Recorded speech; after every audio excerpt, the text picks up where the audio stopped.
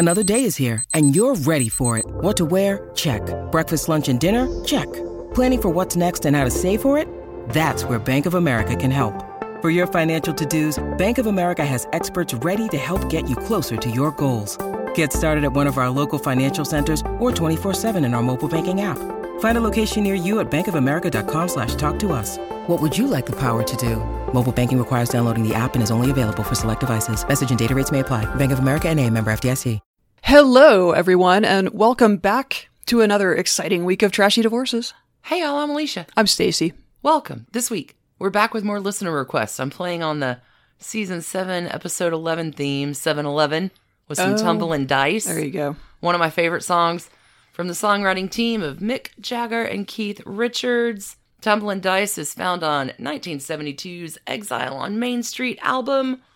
And if you want to really listen to the song, check out Linda Ronstadt. She does the best cover version of it.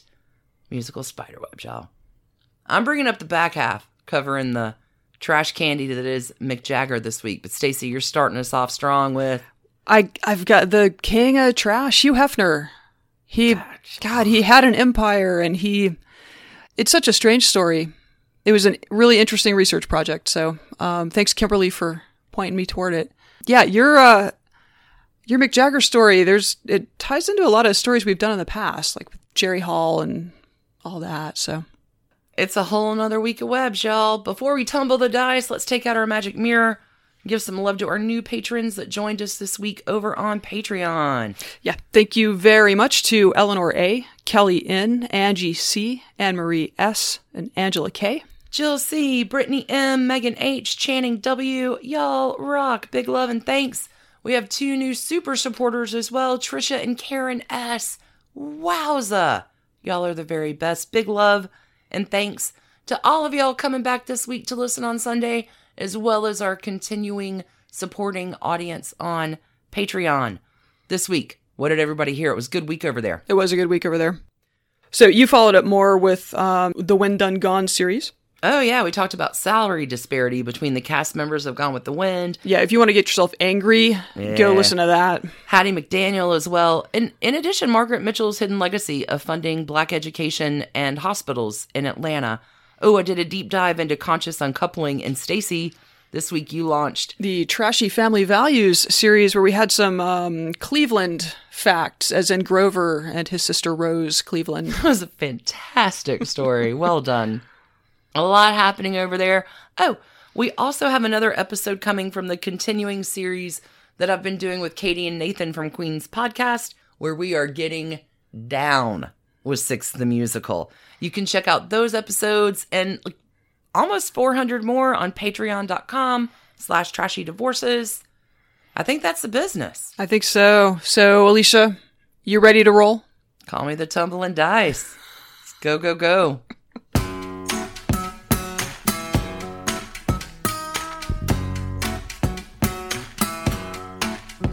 Stacey, this week you're bringing us the father of the Playboys.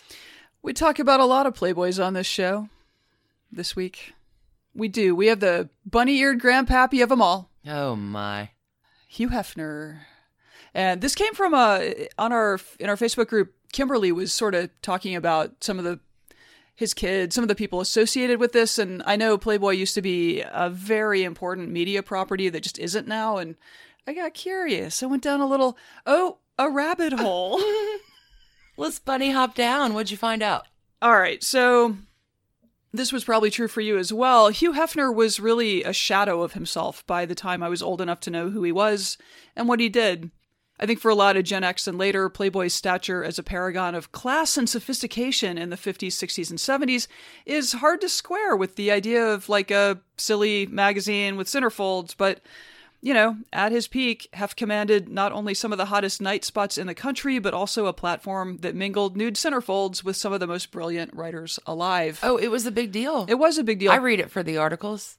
I do remember as a kid, there was huge. Well, like there were a few occasions when like a celebrity that I followed, it was just in like a big Playboy interview with so-and-so. And I was like, well, I guess I'll never get to read that because no internet, right? Like, all right. So anyway, this mix of like brilliant writers, thought-provoking interviews, like cool ideas, and like nudie pics of girls. I don't know that that's really been replicated. I don't think that, Larry Flint's Penthouse went out of its way to be that. I think it was more... You've got a look on your face. Oh, I'm listening. I don't have my glasses on. Sorry. So the whole thing really feels like a throwback to the Mad Men days, which I think makes sense. So Hugh Hefner is a man with a complicated legacy. As we noted back when you covered Marilyn Monroe, he launched Playboy with nude photos she had made before she was famous. She never gave consent for them to be used. Hef never compensated her. They never even met in life. And when this dude died in 2017, he was interred beside her for all time at Westwood Memorial Park in Los Angeles in a crypt he purchased for $75,000 in 1992. That's just yikes. It just feels icky. Icky. Super, super icky. On the other hand, he found the mores of his day boring and needlessly constricting, and he was outspoken in his condemnation of what would come to be known as homophobia. He was there with jobs and support at key moments for Black performers, and he beamed out a fully integrated variety and talk show as early as 1959 as Playboy's Penthouse. Wow. Gloria Steinem was famously not a fan of the Playboy bunny culture that he created, and I can understand her distaste. Oh, yeah, she was me. a bunny for a minute, wasn't she? She went undercover, yeah. But it did give a lot of ambitious young women the income to live independently in an era where that was not assured. And it gave some the profile to get their foot in the door in the entertainment business. So again, just a mixed legacy. So let's dive in. Let's talk about it. All right. Hugh Marston Hefner was born in Chicago on April 9th, 1926. So he's an Aries. Okay. He was the first of two sons of an accountant and a teacher. And congrats on your timing, Hef. When he was 3.5, the Great Depression began. Oh. So I'm sure his early childhood and his brother Keith's, who was just born in 29, like just slide on into it, Keith. That was really an awful lot of fun, I would guess. At 18, Hef enlists in the Army. World War II was still happening at the time, and he was put to work as an illustrator and writer for 2 years, something that he had shown an aptitude for throughout his life. And it was for, it just says for one of the military papers. I do not know if one of these papers might have been Stars and Stripes or Yank. Either way. Could go either way, could be something else entirely. But I do know that after he launched Playboy, Hef recruited one of the cartoonists for those publications, specifically to inquire whether he could publish comic strips that the military had censored because they were too racy. Oh, my. Yeah. All right, so after a stint in the Army, he got a psych degree with a double minor in creative writing and art. It took him 2.5 years. This guy is a very smart guy. Like, he graduated with, a major and 2 double minors in 2.5 years. Okay. And soon after, he landed a gig as a copywriter at Esquire. He would quit that in 1952 after they denied him a $5 raise. And I'll show you. And yeah, he got to work assembling a bunch of small, personal investors. I think there were 45 of them. He raised about $9,000 to launch Playboy. And I think there were 70,000 copies of its first, the Marilyn Monroe episode. Holy cats. You could do a lot with not a lot of money back then. Yeah. It's impressive. So 1953, his mom threw in $1,000, not because she wanted to fund a pornographic magazine, but because she trusted her son. It's going to be fine. It'll be fine. Okay, so let's back up a little. While at college, he fell in love hard with a woman named Millie Williams, and they married in 1949.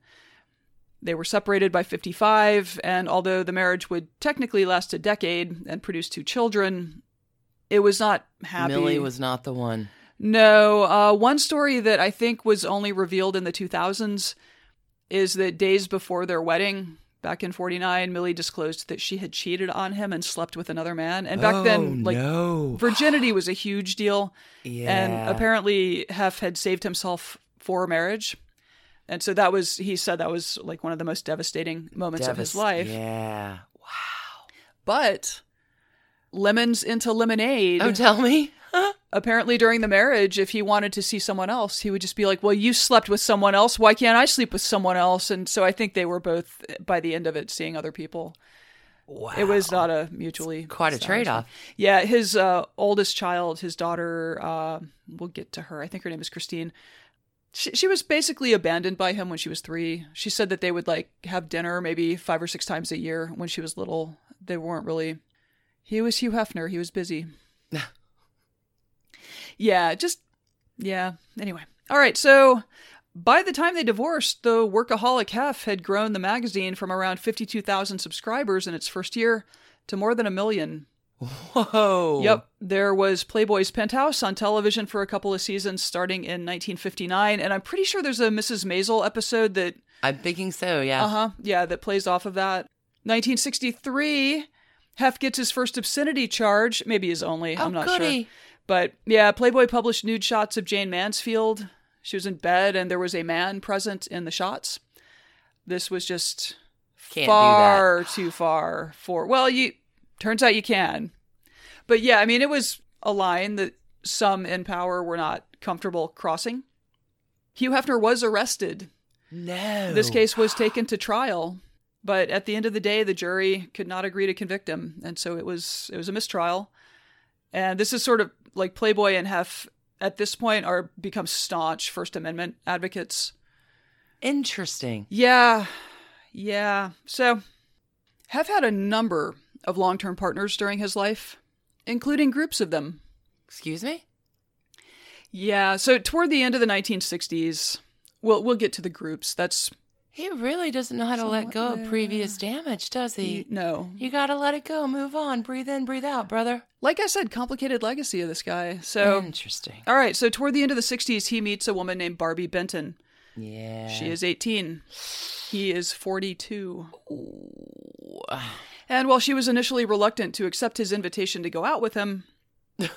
I wonder why. Yeah, they eventually struck up a long romance. She talks about, though, she was a student at UCLA, and she talks about how the entire dorm hall would, like, rush to windows and balconies and the door and, like, to watch her step outside to get into Hugh Hefner's limousine. Like, just horrifying. Whoa. Yeah. Okay. Yeah, she says that when he first, there was a great quip, when he first asked her out, she said, well, I've never dated anyone older than 24. And he said, that's okay, I haven't either. That's great. Great. Okay, huge age gap here, huge experience gap here. But apparently Hef was like strangely hidebound about a lot of things. Like he was weirdly a homebody. This kind of explains the Playboy Mansion stuff. Like he brought the party to himself because he didn't want to go out so much. I mean, it's not a bad idea. Yeah, so, 18-year-old, whatever, 20-year-old Barbie decides, like, Hef, you need to see the world. You need to travel. Oh. Like, the only place he'd been outside of the States was to go and open one of the Playboy clubs in London. What's the point in having a rich middle-aged boyfriend if you can't do something with it? Exactly. I'm with Bambi. Right, so Barbie. Sorry, I'm with Barbie. So it turns out that Hef was not much of a food adventurer, which I think you can relate to. And he got a little freaked out when they get to Paris. And she's got a table for them reserved at Maxime's. Oh, that's a big deal. Yeah, world famous Maxime's. Oh, wow. Dude is like, what are they going to feed me there? What am I going to eat there? What is on the menu there? And so she conspires with Hef's butler to like run over to the restaurant that morning with the recipe for his favorite fried chicken. So, as we know, chefs in Paris are famously accommodating of the tastes of American tourists. For fried chicken? I mean, frying a chicken is perfectly acceptable. Can you imagine being the valet? Knock, knock, knock. Right. Hey, I need to speak to your head chef. No! Chicken le fry. No. Alors. Like, when you asked for your burger well done in Paris, it was the same way when I asked for, like, decaf at a coffee shop in Amsterdam. They're like, if you want decaf, smoke pot. We really do have some travel adventures, don't we? Woo. Okay, so somehow, though, Hef's butler persuaded the chef to play along. Oh, my. And so when Hef and Barbie show up that night for dinner, again, he's sweating bullets. He is genuinely scared. And then out comes a plate of his favorite fried chicken. Oh, well, that's nice. Mm-hmm. I mean, it's weird. A little weird. You eat what the chef brings you. I mean, that burger was delicious. Not if you're Hef. Yeah, no, I was really pleased that you loved it. I mean, you kept looking at it because it was still mooing at you, but made a lot of noise. But but you did seem to like it. Paris, it's a magical city. Vive la France. Barbie bailed after 8 years and many, many, many, many slid many fried chicken recipes through the door. infidelities. Oh. Yeah, he was not into monogamy. Although Hef remained friends with her and really many of the women that he shared periods of his life with, this was pretty much par for the course for decades to come for him. He would not marry again until 1989, which is a full 30 years after his divorce from Millie. Yeah. Wow. Millie, by the way, remarried after Hef, and that eventually kind of went south as well. And when she divorced husband number 2, she was pretty financially devastated. So their daughter, Christy, who I think was about college age at this point, she finally goes to her extremely rich father and is like, look, Dad, here's the situation. Mom does not want you to know this. She's never asked you for anything. Can you help? And so Hef buys her a house. Oh, well, that's nice. And I think he brought her in as a Playboy employee. Like there was a 1991 New York Times article that mentioned that she worked at Playboy. Oh, good. So yeah, he like provided for her in his own Hef way. But the house is certainly helpful. She apparently lived there The rest of her life? I cannot confirm that she is deceased, actually. So may still be living there. Good on Millie. Do not know. For all its mid-century glamour, by the start of the 80s, Playboy the company, which had sprawled to include clubs, casinos, recording studios, film productions, publishing, resorts, and much, much more, was in what looked like a death spiral. Hefner had spent decades letting his ambition define his reach and ended up with this like many-tentacled beast that was just hemorrhaging cash out of near and sundry places. So at this point, his daughter, Christy, took the helm, 1982, which was a really big deal for, like, they played this as some sort of feminist step forward. Like, Hef is, you may think he's one way, but actually he's all for women climbing the ladder of corporate and all that. PR move. Well, not just, because she genuinely was very, like, she saw the, she saw the problems and really, she came in with a plan to slim things down. It does seem like she was able to save the company in the near term, but Hef was never able to give up enough control to let her create a Playboy Enterprises that could thrive in the 21st century. Because think about it, like in the 80s, you've got like like VCRs become a thing. And so at that point, you can go to your local video store. If you were not around for this, there was often a curtained off back room in your local video store, which is where the adults could, like, I was a kid, I was never allowed back there, but like the adults could go back and get various kinds of pornographic films. It was all like on the DL, hush hush. Yeah, it's strange. Like even in small towns, like small rural towns would have video stores that had back rooms, like they catered to their communities, and there were networks of pornographic film distributors, and the market was changing. And anyway, like Hef was not keeping up with that. So you don't have to hide your magazines under your bed anymore. You can just go down to the local video store. Yeah, I mean, if you're a bachelor, you got a VCR and a TV. You got a fun weekend party. I mean, okay, so the Playboy clubs, which were home of the bunny training program that Gloria Steinem had gone undercover to write about, they were all closed up by the mid-'80s. They'd been losing money for years. Sure. Other money-losing divisions were jettisoned, and the bleeding mostly stopped under Christie's watch. Probably the most significant thing that happened to Hef in the 80s, though, was that he had a stroke early in 1985. Oh, my. Mm-hmm. He was 58, and it was one of those wake-up calls. It's one of those health events that if you survive it, you really make some changes. So he quit smoking, he quit drinking. And I wouldn't say the party at the Playboy Mansion ended. Maybe it shut down a little earlier. Maybe it wasn't quite so wild. In 88, Christy took over. She became the CEO, president and CEO.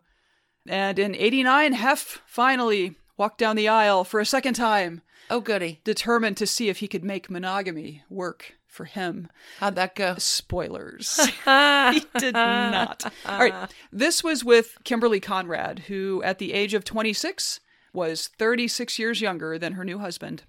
They seem to have really been happy for a while. They kind of quickly had 2 little kids. You know, Hef had this new lease on life. He'd made... I was about to say, yeah. Feeling better, fresh glow, and his new bride, Kimberly, is a Moulton, Alabama girl, and so I am certain that she believed it was her responsibility to shepherd her new but older husband into a truly healthy lifestyle and live forever. In other words, it was the dreaded trashy divorce's red flag mantra of, I can change him. I can fix him. I can save him. You can't. After about 9 years, in 98, things just kind of petered out between them. But again, they had 2 kids. Kimberly moved into a home with their boys next door to the Playboy Mansion. Oh, well, that's nice. And they remained separated but married through 2010 when the youngest turned 18. That's a long time. It's a long time. To be separated. But yeah, she didn't want a divorce because of the kids. And so, like, I think the day that their youngest turned 18, Hef filed. So he could do his thing, she could do her thing. His thing in the 2000s was completely off the rails. Oh, no. Yeah, Tell me. He came out of this relationship just another new man. Just a new man all over again. Shed that skin. And I guess there was, like, the way that his people, there's an True Hollywood story about him.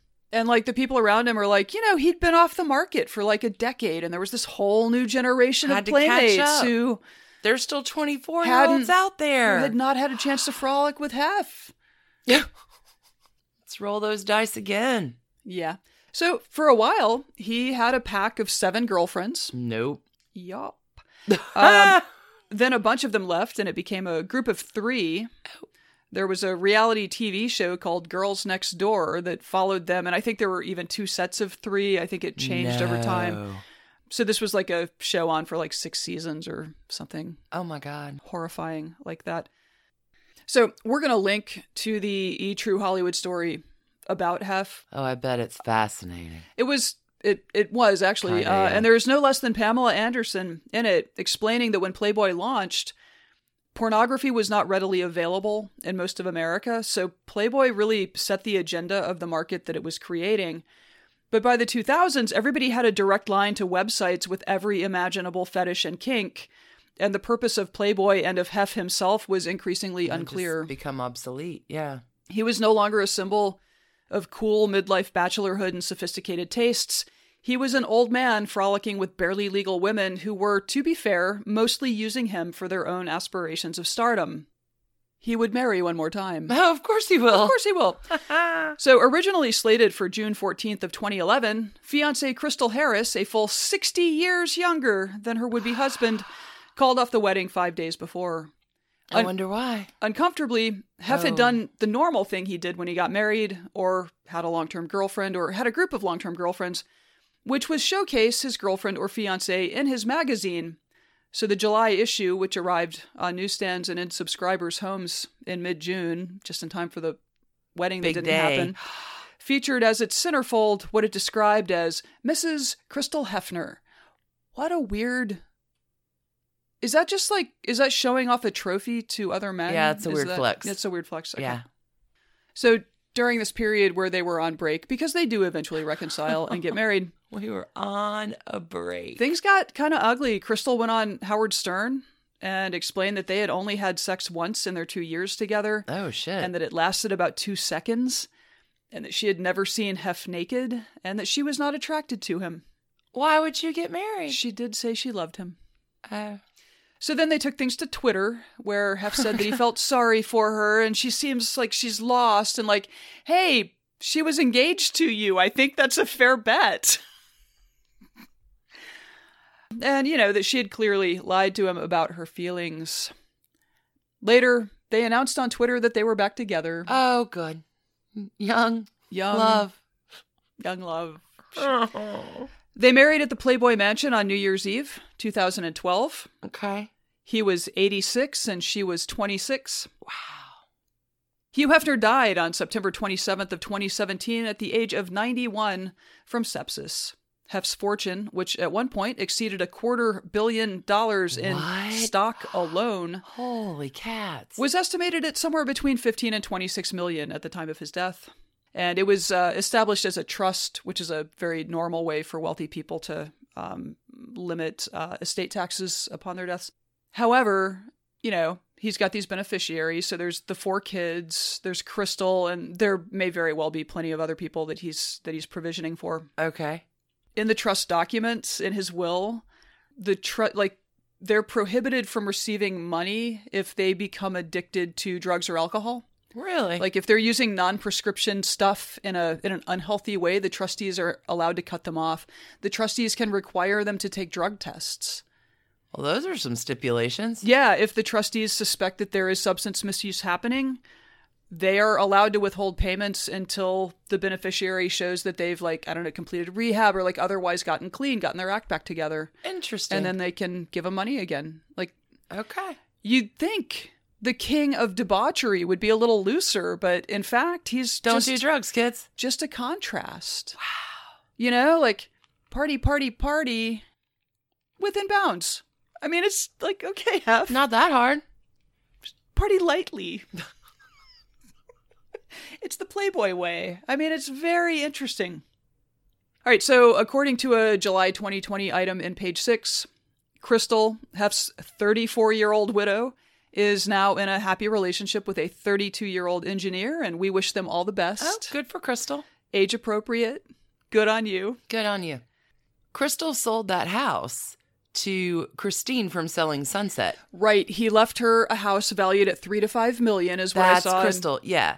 Hefner's widow. Christine is living in that house with her new... I'm sorry. Christine didn't buy that house. You've been binging. Christine's fiance bought that house. Okay, yeah. You've been Now binging husband. Selling Sunset, and you were like, oh, yeah, that's in this. I'm not proud. There's nothing... Hey, our Facebook Move group on. loves it, so there you go. Whoa. All right, so contextualizing Hugh Hefner is complicated. It's hard for me to say that America isn't better for him being out there blowing up the 50s norms that were strangling our society, as were the beatniks and civil rights crusaders organizing bus boycotts in Montgomery and the Mattachine Society leading a vanguard on gay rights activism.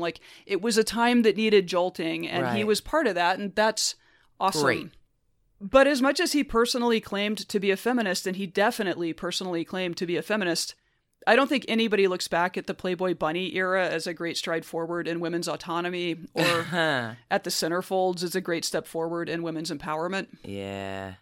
And in spite of his iconoclastic entry into media in the 50s, in his later years, Hef turned out to be an extremely conservative figure who, ironically enough, strangled his own company with an extreme risk aversion during his daughter's years trying to grow it into the era of home video and rapidly expanding cable television and the internet. It's a real irony. A guy who made a fortune thumbing his nose at mid-century orthodoxy almost immediately fell into his own version of Midwestern conservatism. His just included a lot of young blonde women. It doesn't... All right. That's exactly it. Yeah, it doesn't feel like any kind of revolution, but maybe that was really all he was going for. Maybe he got the revolution he wanted. Do you remember how Millie hurt him that one time when he was a youth? And he never recovered. Apparently. Hugh Hefner. I feel like this one just gets a grotto full of debauched trash cans for decades. The number has no limit. Perfect. I don't know. The limit does not exist. So thank you, Kimberly, for bringing that up. That was an interesting little bunny hole to hop down. Well done. Let's take a quick break Sounds good. and tumble the dice, and we're coming on back with rock and roll legend. I can't even dance like that. I don't think anyone can. He learned how to dance from Tina Turner. He did. Yep. All right, we'll be right back. See you on the flip. Sibling fights are unavoidable, but what if every fight you had was under a microscope on a global scale? That's the reality for brothers Prince William and Prince Harry. They were each other's closest friends and allies since the death of their mother, but that all began to crack as they married and took wildly different approaches to their royal duties. Wondery's podcast, Disintel, is hosted by comedians Sydney Battle and Matt Belisai. Each episode unpacks one of pop culture's most iconic celebrity feuds, and they recently took a deeper look into the real reason William versus Harry started. It's actually much bigger than these two brothers, stretching back into the history of the British monarchy. Did their feud start with the royal family's mistreatment of Meghan Markle, or was it something that started much earlier? Follow Disintel on the Wondery app or wherever you get your podcasts. When you need mealtime inspiration, it's worth shopping Kroger, where you'll find over 30,000 mouth-watering choices that excite your inner foodie. And no matter what tasty choice you make, you'll enjoy our everyday low prices, plus extra ways to save, like digital coupons worth over $600 each week. You can also save up to $1 off per gallon at the pump with fuel points. More savings and more inspiring flavors make shopping Kroger worth it every time. Kroger, fresh for everyone. Fuel restrictions apply. This episode is brought to you by Snapple. Welcome to the Snapple Market Auditory Experience. Close your eyes. Imagine you're walking into your neighborhood store. You make your way to the back and reach for your favorite Snapple flavor. You can't wait. You take a sip. Whoa, that's a lot of flavor. What flavor are you holding? Now open your eyes and check out Snapple.com to find ridiculously flavorful Snapple near you. So, Alicia, I understand this week you have been gathering no moss whatsoever. None at all. None at all. This week, lead singer of the Rolling Stones, Mick Jagger.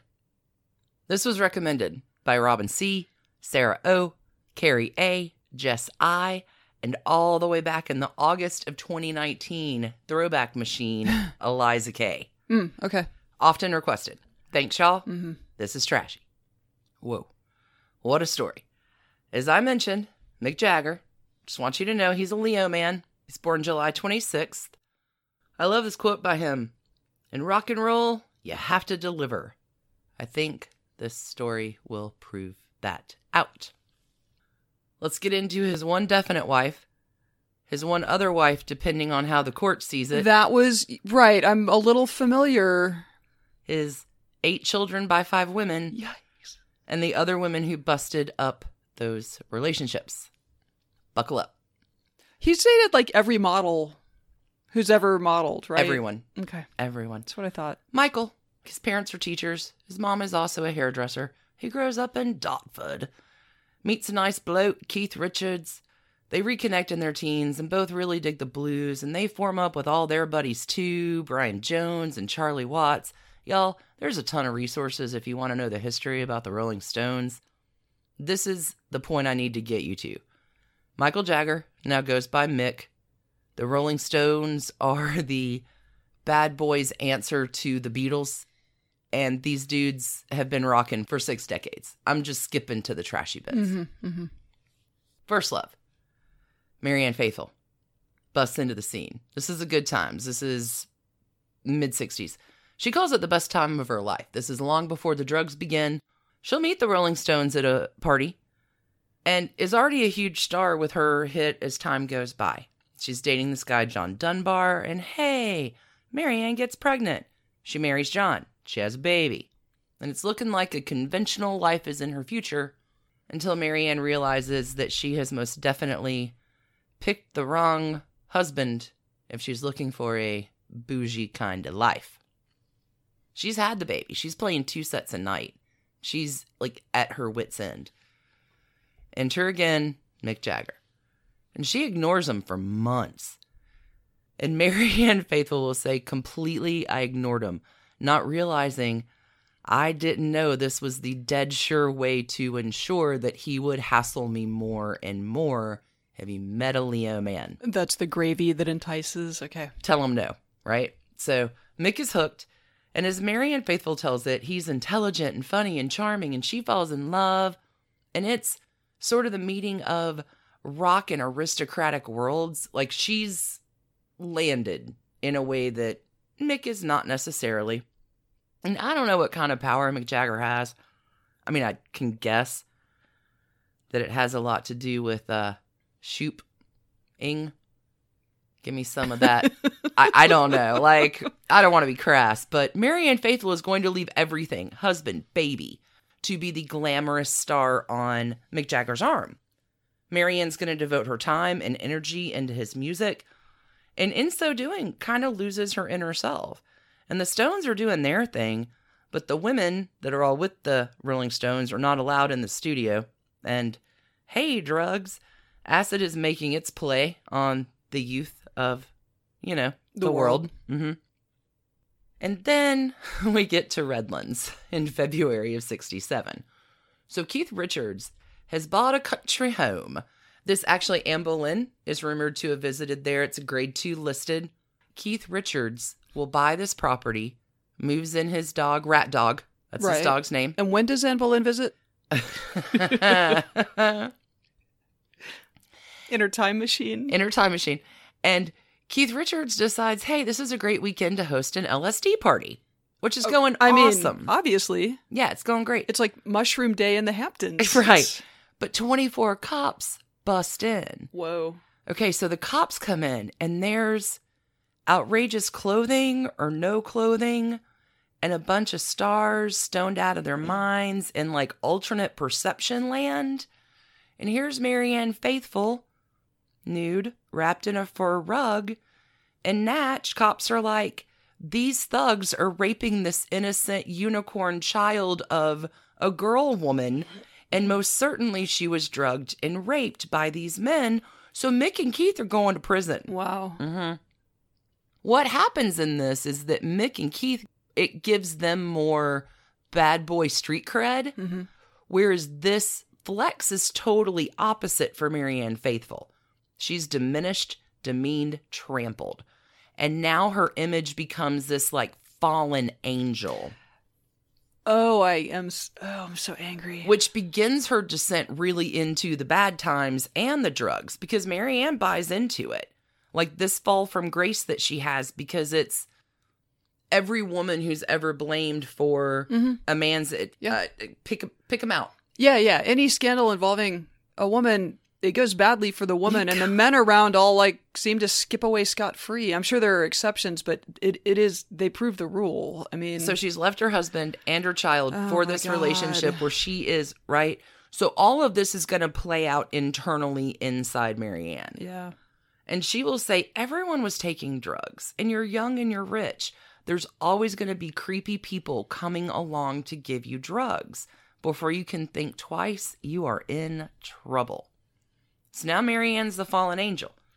She's going to co-write a song with Mick called Sister Morphine, which is her next single, which is a song about a man dying in a hospital after he's had a car accident, right? She writes it with Mick, but from the title alone, people are like, come on, Sister Morphine? Like, how did you think that was going to play in 1969? It's pulled within 2 days. Oh my God. From shock and horror from record store shelves. People are riled up. Like, why are you promoting drugs? Because they're fun. It's 1969. But you're saying it was in no way, it was not a drug promoting song. It was a story about a person who'd been badly hurt. And that is the narrative theme of the song. But maybe there was a little drug most promotion. Certainly there's some double entendre. Puff the Magic Dragon. Now, the irony twist of this is that the Rolling Stones will put that same song, Sister Morphine, on their Sticky Fingers album. A few years later, nobody ever mentions it. Well, yeah, but it's the Stones. They promote drugs. Well, double standard much. Okay, by this point, in 69, 70, Mick has already been seeing another lady on the side. Marianne is going to move into acting and way more drugs, and Mick and Marianne Faithfull are not lasting. So what starts for them in 1966 will be over and done by 1970. And Marianne Faithfull will say, being the kept plaything of a great rock star was not my destiny. I really loved him. If we were in any other situation but the Gilded Cage, we could have had a wonderful life together. But the Gilded Cage wasn't really my bag. There's a new bag in town, and that's a baby bag filled with diapers and formula and shit, because the lady that Mick Jagger has been stepping out with, her name is Marsha Hunt. She's pregnant, and she's going to deliver kid number 1. Marsha's an actress, a singer, a model. She'll go on to be a novelist. The song Brown Sugar is about her. Mm-hmm. Different times, changing times. So interracial romance. Absolutely. Was that controversial? A little bit. Okay. Well, they kept it really quiet because Marsha's married. Oh. Oh, Mick. And Marsha was asked to model for the Rolling Stones. He's got a type, doesn't he? He's got a type. She's asked to model for the Rolling Stones Honky Tonk Women photo, which is how they meet. And they begin this like 9-10 month affair, but she's married, but now there's a baby. And they both know they really don't want to be together. But Marsha Hunt would really like his child claimed and taken care of financially. So this is going to result in a 10-year-long battle where Mick Jagger's like, nope. And Marsha Hunt continues to go back to court over and over to fight for the rights of her kid. What a dirtbag. Resulting in her finally winning the suit 10 years later in 1979. God. Yeah. Oh, Mick, what is wrong with you? Oh, it gets worse. Enter Bianca Perez Mora Macias. Bianca is going to be actual wife number 1. She meets Mick at an after party in France in September of 1970. Mick and Marsha are done. It's fine. A love affair is born. Bianca and Mick in love. She's happy to hang on his arm. She gets pregnant too. So these two are going to marry May 12th, 1971 in Saint-Tropez. And whoa, this wedding. There's a great article from Larry Getlin from the New York Post in 2016 about this whole grand spectacle. So this wedding happens in a few different ways. 75 friends Mick has flown in to attend, including Paul McCartney and his family, and Ringo Starr and Peter Frampton and Ronnie Wood. And Paul and Ringo are fighting, so they're seated far apart. Awesome. So the wedding morning, in French law, you have to declare the property that you hold in common. And it is here at this time that Bianca learns that Mick Jagger owns basically nothing and threatens to call the whole thing off. But on the flip side of this, there's a 28-page prenup that she is supposed to sign. So she balks. She's out. Like, she wants to be done the morning of the wedding, which would leave Mick humiliated in front of his fancy guests. And I guess they work it out. So French law won, conquered. It's pesky stuff, though, because French law also states that before the church ceremony can be done, there needs to be a civil ceremony at the town hall, which is open to the public. This all seems very complicated. Mick Jagger goes to the mayor of the town. Like, man, can't you do something? This doesn't need to be public. If we have to go get married in your stupid courthouse, that's fine, but Can't you close it? The mayor's like, I don't have any power to change that. Them's the rules, Mick. But meanwhile, paparazzi from all over the world have flown into this town to see the wedding, to get what they could get. Yeah. Hungry little scraps for the rock and roll wedding of the century, right? Nope. Now the whole town hall is open. Sure. And you've got press, paparazzi, parents, rock stars. Like, it is a PR person's nightmare. So there had been no research into how Zero. This would It gets worse for the PR guy. Logistically. I don't have his name written down, but there is a PR guy and he has a really bad day. The soon-to-be ex-PR guy. Okay. So everybody, like, press, paparazzi, people vacationing. What? Mick Jagger's getting married in town today? Let's Awesome. go get a drink and go watch. Okay. They're like, this is better than our wildest dreams. So here's Mick and Bianca in their wedding clothes, pushing their way through the crowds down to the town hall. It's packed. Mick's father is horrified. The parents' place that are normally, is normally next to the groom. Mm-hmm. Mick's dad's place has been taken over by the head of Atlantic Records. It's like a trashy mess. No, wait, it gets worse. So after this town hall debacle is over, everybody heads off to the church. But the PR guy, who, as we have mentioned, is having a very, very bad day, so he decides to lock the doors to the church so none of the riffraff can get in, which leaves Mick Jagger locked out of the church, having to bang on the doors. Oh my God. To get in. It's not a perfect wedding day. Is this why people hire wedding planners, perhaps? Don't hire your PR guy. Okay, so there's a reception. Julie Christie is there, so is Brigitte Bardot. They're dancing the frug together. The band that plays at the wedding is Stephen Stills, Terry Reid, and the members of Santana. There is a source, and this witness will state that Keith Richards, who wore a Nazi uniform to the wedding, would have done the frug too, but he was passed out flat on his back with his mouth open. Yeah. Marianne Faithfull, abandoned girlfriend. Uh-huh. Well, She's not there, is she? she is not there, but she celebrates in her own special way, quote, sleeping off the effects of a shot of Valium and 3 vodka martinis that she took to deal with the fact that Mick was marrying someone else. She will sleep that off in a cell at the police station in the Paddington Green section of London. It's not a good night for her.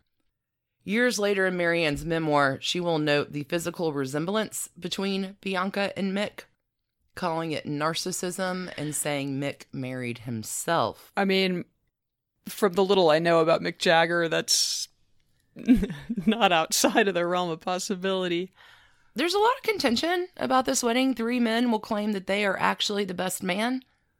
Keith Richards, there's a sax player, Bobby Keys, and also Roger Vadim, who's at this point married to Jane Fonda. Jane Fonda's ex-husband. Okay. Okay. Current husband at the time. So there's a quote at the time, this columnist Hepworth will write, quote, "The Jagger wedding was the shabbiest free-for-all in the history of both rock and marriage and skin-crawlingly embarrassing for all the key participants." Sounds like. Unquote. Okay. Trashy. Our kind of wedding. So 1971, marriage is, going along fine enough, even through all the chaos from which it began. Child is born. Bianca likes being on Mick's arm, and now she's become the darling of the jet set. She's partying at Studio 54. She's friends with Andy Warhol and Halston. But hey, have you met Mick? There's going to be an affair with the legendary Bebe Buell, who at this time is in the middle of her love affair with Todd Rundgren, and also fooling around with Steven Tyler from Aerosmith on the side, which will make the baby Liv Tyler. This story is trash candy action-packed. All right. Mick and Bebe don't last, but that affair was so much fun. How about another? Why not? Enter young blonde Texas girl Jerry Hall. They start dating in 1977. Now, a little backstory on Jerry. She gets over to Europe because of an insurance settlement. She's in a car accident when she's a teenager and is allergic to penicillin, and so she sues the hospital, gets enough cash to take her 16-year-old self to Paris with a suitcase full of Fredericks of Hollywood clothes that her mother has made to make it big. Okay. She's graduated from high school. She made all A's. She's not a dumb girl. Jerry's going to move from Paris to Saint-Tropez, where in Saint-Tropez she will be hanging out in cafes with Sartre, Simone de Beauvoir, Salvador Dali. Okay. A who's who. A who's who.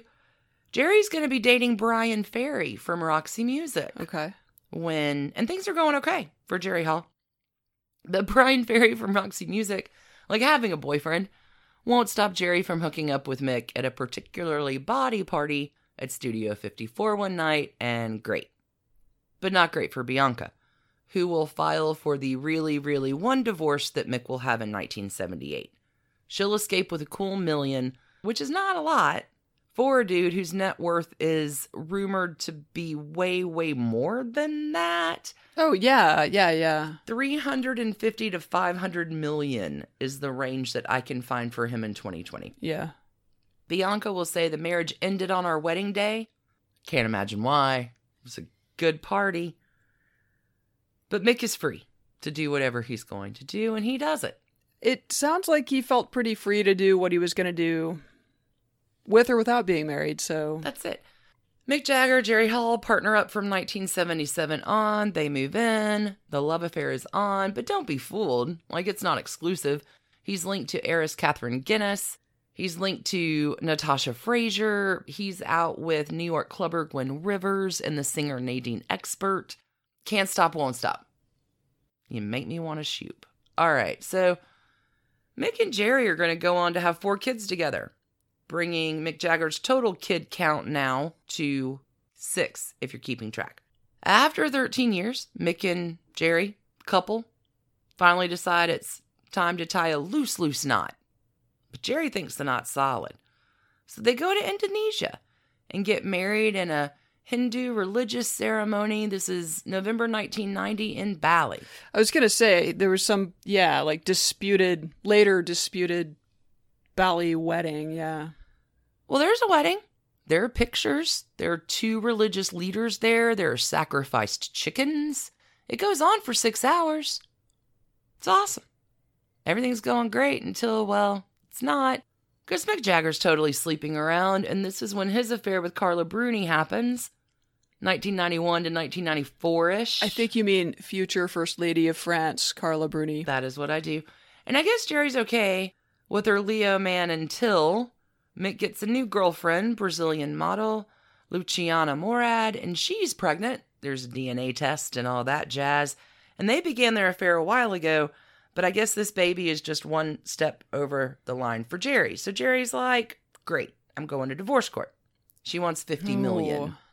Oh, right. Okay. They've been together 21 years. They have 4 kids together. I want $50 million. And they're married. It was and they're married. 6 hours. There were chickens. And Mick is like, not so fast, love. I don't believe we were ever really married. See, that was just a pretend ceremony. We never filed any civil papers, and I know all how that goes because of French law back from the first marriage that went south. Sorry, babe. And Jerry's pissed. And she's going to take it to court, where the couple, after some wrangling, will be granted an annulment in 1999. There's no divorce. The marriage is said to be null and void, like it just never happened. Mick's bank account is going to tell a different story, although details of the settlement are undisclosed. It is rumored to be about £30 million. Yeah, I would think that after 2 decades, 4 kids, that even if you weren't technically married, that your proto-spouse has a claim. I love this quote by Jerry Hall. All of our friends are the same friends. We like the same people. We got on great, except he slept with lots of other people, which was horrible. Otherwise, he was perfect. And now she's Mrs. Rupert Murdoch. That is the truth. I love this one particular line. This is from a July 1999 Independent piece talking about Mick Jagger. His bedpost is not so much notched as whittled to a fine point. Oh my God. Although it sounds accurate. Mick, single again, tumbling the dice. This is technically the end of the legal wrangling in the divorce and family courts of Britain and Wales. But worth a mention. In 2000, Mick will begin a thing with Sophie Dahl, who is the granddaughter of British author Roald Dahl and actress Patricia Neal. Spiderwebs. This goes on for a year. Mick is going to find a new love, Loren Scott. She's a stylist and fashion designer. This lasts from 2001 until, sadly, her death in 2014. Loren dies by suicide following a period of depression. Mick will go on to set up a trust in her honor at London's Central St. Martin's College. Currently, don't worry, Leo man still has things to do. Currently, Mick is with a ballet dancer whose name is Melanie Hamrick. They welcomed a new baby into the world in 2016, making kid number 8. Mick, happy father, 73 years old, to Melanie's 29 years old. So, 1 divorce, 1 annulment, 8 kids, 5 women, and a bed that could tell some stories. I don't even know how to trash can on this one. It's tough, right? I feel like he's mostly the man to blame. So I'm going to award Mick Jagger a Studio 54 full of trash cans, and all of those trash cans are filled with DNA tests. And that is the trashy divorce love saga of Leo man, Mick Jagger. It's weird how our subjects today do kind of align. Like, just no... monogamy is just not a thing to some people. Call me the tumbling dice. I mean... yeah, fever in the funkhouse now. Ladies love Mick Jagger. Quite the showman. So there you go. Hope y'all enjoyed that. Thank you for coming back to spend your time with us this week. Things are a little wonky in the world right now. Hope you had some fun. Going down some trash candy spider webs. This week on Patreon, we're going to have so much fun. We got trashy tidbits coming up. I think I'm going to follow up on Redlands, probably BB Buell. That's a really interesting story. We've got continuing Six the Musical with Queens. I'm working on a piece on the cursed Picasso. Oh, Le Rêve. Yeah. Oh. It's a good story. It's a good story. And there's going to be some Hugh Hefner follow-ups too, because, I mean, there were all sorts of little side stories that just I couldn't figure out a way We can't ever cover it all on No, Sunday. and I mean, the guy lived to be 91. I mean, it would be possible to write a season about the life of Hugh Hefner if anybody wanted to listen to that. I don't think I would, but... Same with Mick Jagger. Yeah, so anyway, there are a few, like, weird things that happened in the life of Hugh Hefner that may warrant more talk. So thanks, everybody, for tuning in. We can't wait to see you back next week for the Season 7 finale with more listener-requested big time divorces. I think I'd spaced that we're coming to the end of a season again. I know. It goes by so fast. It does. It goes by so fast. All right. And with that... Until we see you again, keep your hands clean. Wash those paws. Yeah. Keep your hearts trashy. Thanks, everybody, for tuning in. Big cheers. Bye. Bye.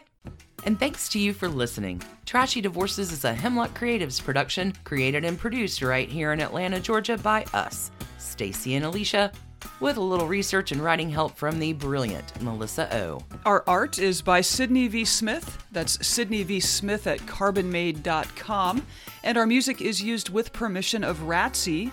Check her out at Ratsy's store on Instagram, and definitely drop into Ratsy's store anytime you're in Oberlin, Ohio. You can contact us at trashydivorces@gmail.com or find us on the World Wide Web at trashydivorces.com. If you need more trash candy in your life, our Patreon community includes some of the very best humans around and thousands of hours of bonus content at every level of support. Join the fun at patreon.com/trashydivorces. Interested in some Trashy Divorces swag? Check out our merch shop and Trash Panda Enthusiasm Society at bit.ly/trashygear. Want to advertise with us? Reach out to sales@advertisecast.com for more information. And last but not least, come play with us on social media. I keep most of our Trashy Divorces Instagram hopping. Stacy and I share it up over on Facebook, including our Trashy Divorces podcast discussion group. Come join us over there, and thanks again, everybody, for listening.